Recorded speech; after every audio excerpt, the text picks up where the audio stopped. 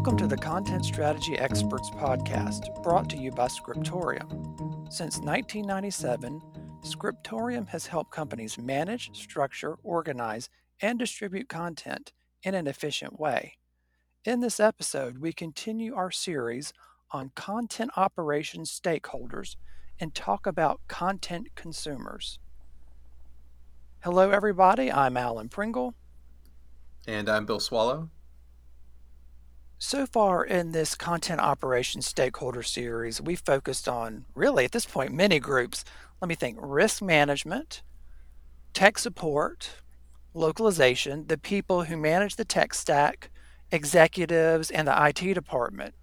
And today we're going to focus on content consumers. But before we get away from that list that I just rattled off, I think we need to point out those people are also content consumers.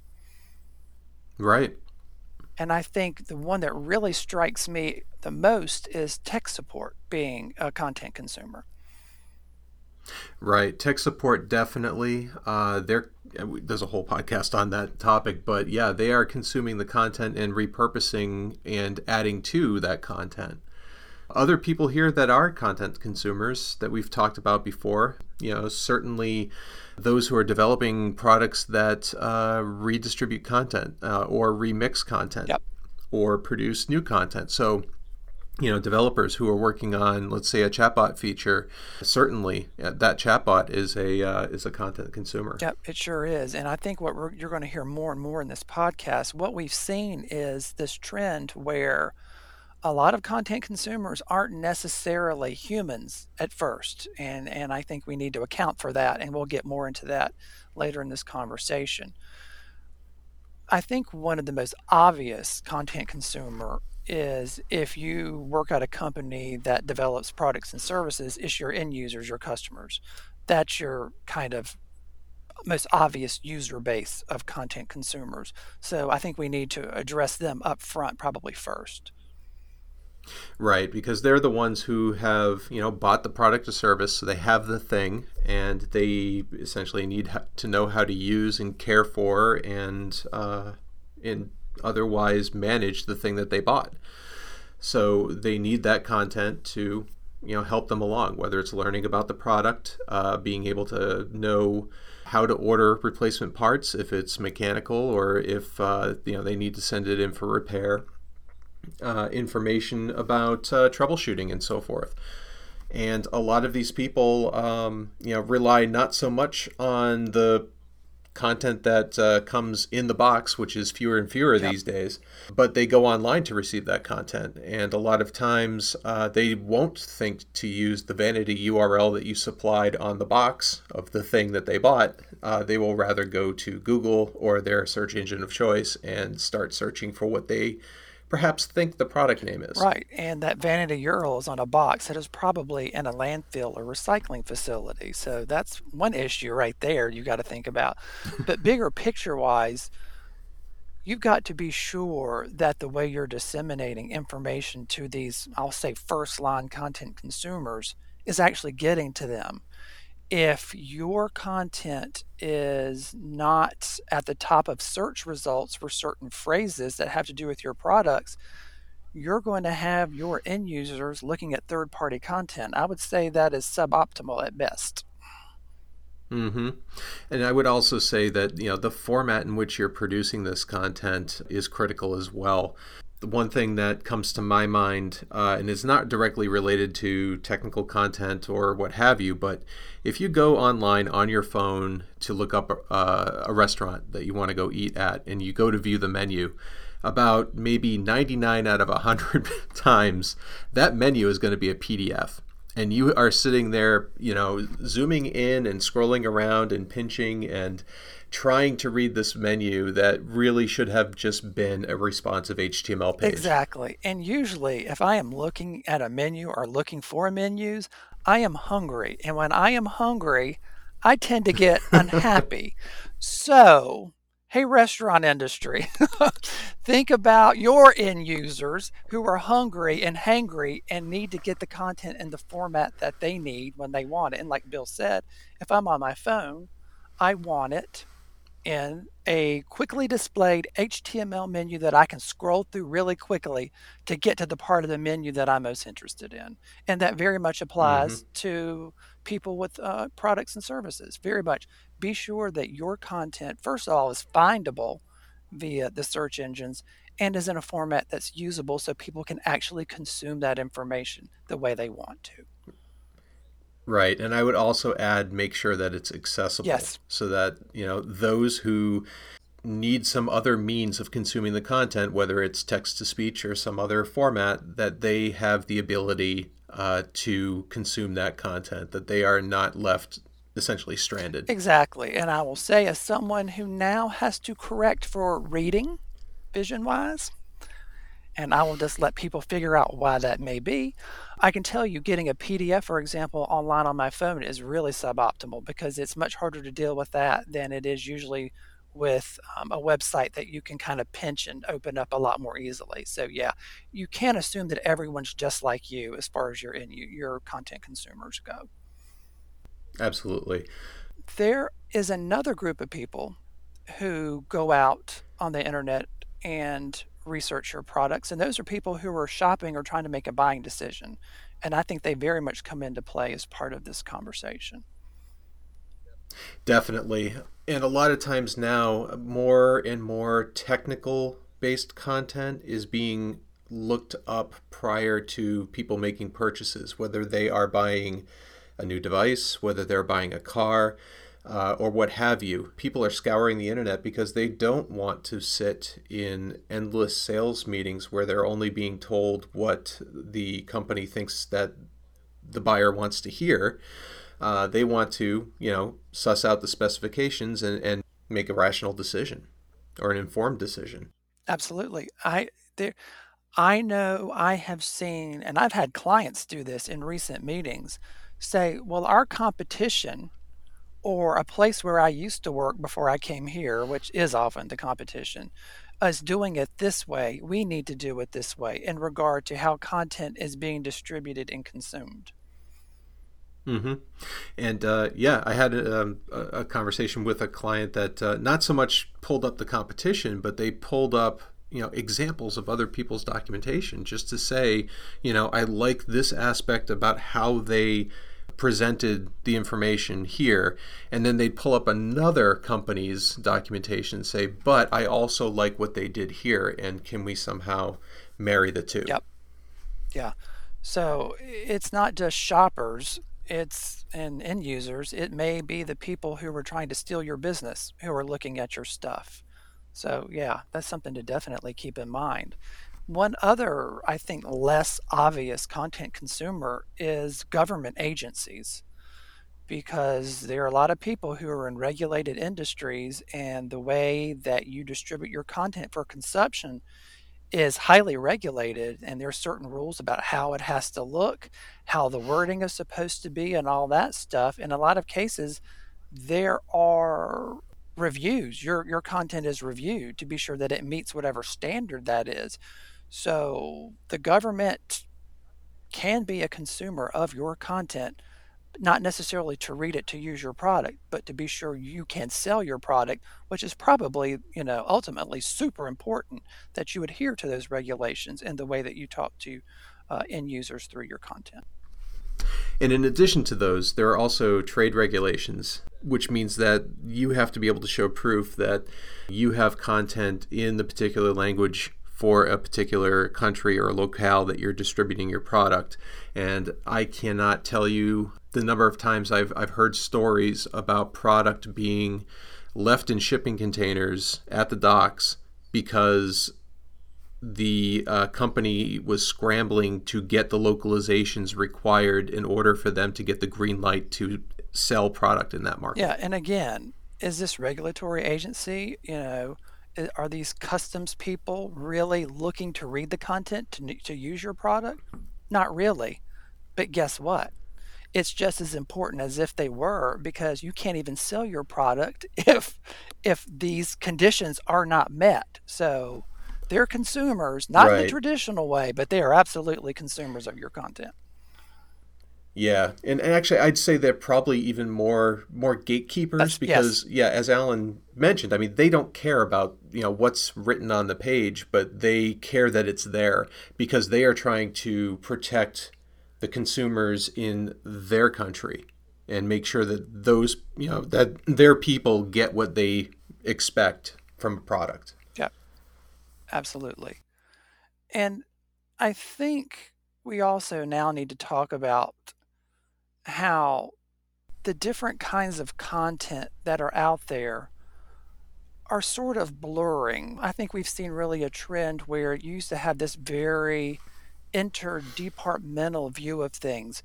These are the people who are creating your user guide content. These are the people who are creating your marketing content. These are the people who are creating your learning content. And there were these very firm, rigid silos in there. But with the blurring of those things, I think that also very much ties into the content consumers because at the end of the day, when you need to find a bit of information that you need, I don't think you care where it comes from the company who's providing that information. Right. There's no expectation from a person to say, I really need to go in and I really need to read the content that their technical documentation staff has put together. They just go in there and say, I need to know how to configure this new phone I got in the mail. And all it came with was a slip of paper and the URL that is on it got smudged. So I don't know where to go. Yeah. Something like that. And, there is that blurring of the line because you have actual users and you have shoppers and decision makers and other people all searching for your content whether you like it or not. You never know, is this person a long-time customer who just misplaced their bookmark or what have you? Is this person a brand new customer who is interested in our product? Is this person a competitor? How much information should we supply without a login? That type of thing. So there is that blurring of the line, but since you never really know who's going to stumble across your content that's, for lack of a better term, out in the wild, you need to make sure that it does have a bit of everything in it. That it has, the tone and structure that your marketing team believes works with your market, but it also needs to contain the correct technical information that people may be looking for. And not only does it need to be correct, it needs to be consistent. You can't have a situation where, say, part of the website says the specification for product X is this, yet a marketing slick somebody picked up at a trade show, and yes, they still happen, believe it or not, says something completely different. That kind of contradictory information is really a huge problem because, first of all, you're going to probably have that customer or potential customer call and clog up your tech support asking, which is it? And you're also setting a really bad example. And those people may go to use another company because they can't get consistent, easily verifiable information from you.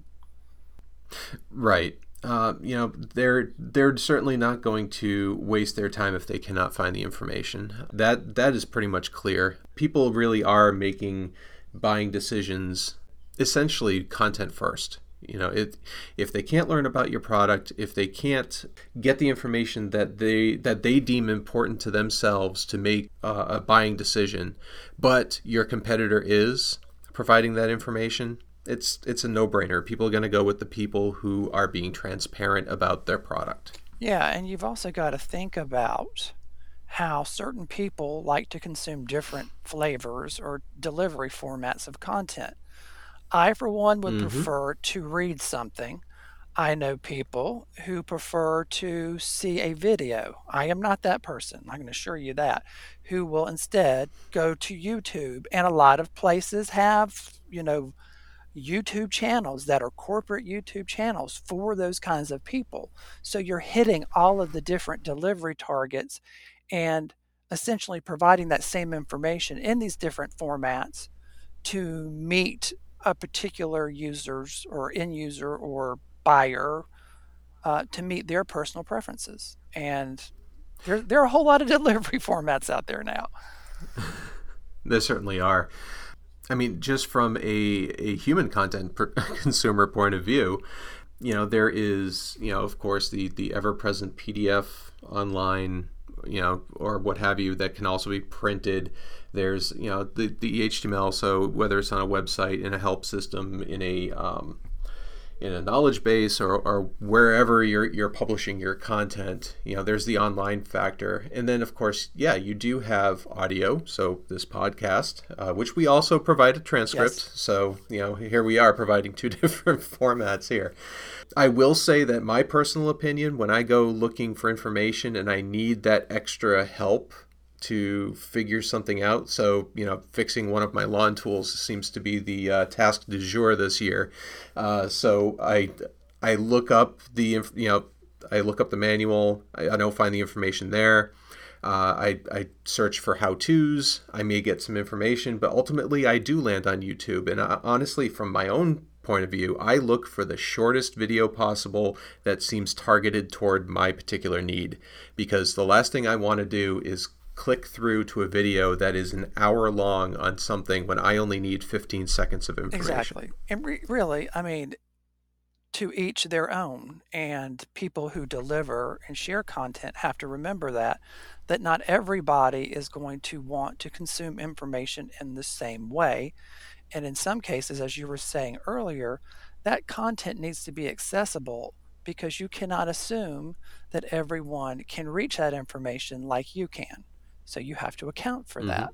And at the core of this, with this, exponential growth in the different kinds of ways that you can deliver things now, I still think it's fair to say that this digital content transformation we've been going through the past few years is really far from over at this point.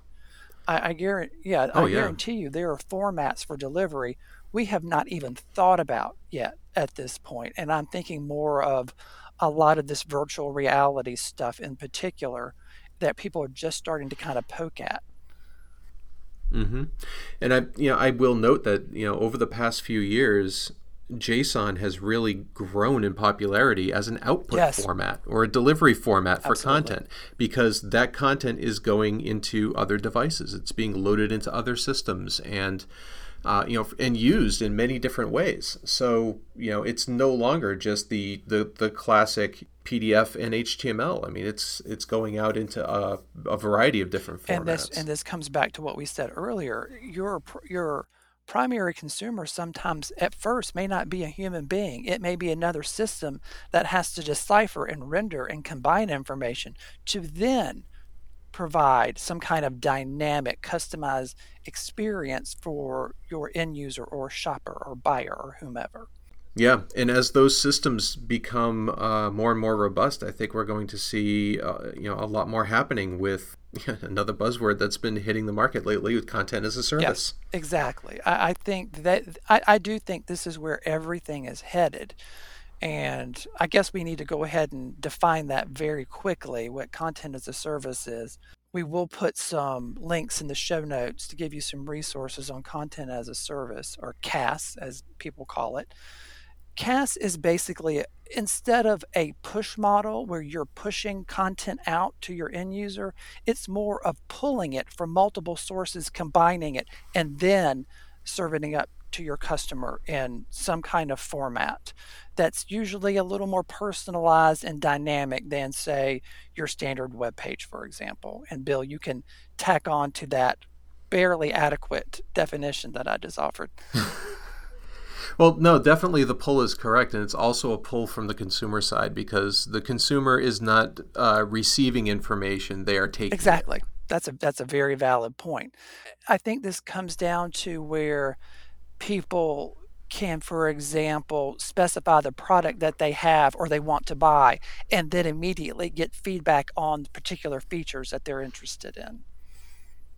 Mm-hmm. And a good example of this that I can think of, if you have got people who want to fix whatever product that they've bought from you, and you have numbers about where inventory for parts are available across the globe, Wouldn't it be helpful to present to a person who wants to fix something, this is how you fix it, and if you need to buy these parts, guess what? This place has these parts and this many left. So there's inventory there for you to go get. That's the kind of thing that I see CAS really, trying to accomplish. And I think we've also got we've got a client in particular who has done some really interesting things with CAS, but it's I think even more critical and important because we're dealing with medical charts and cancer. Why don't you talk about that a little bit?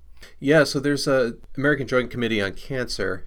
They publish a cancer staging manual, which basically it's something you never want to read No. because it will haunt you for the rest of your days.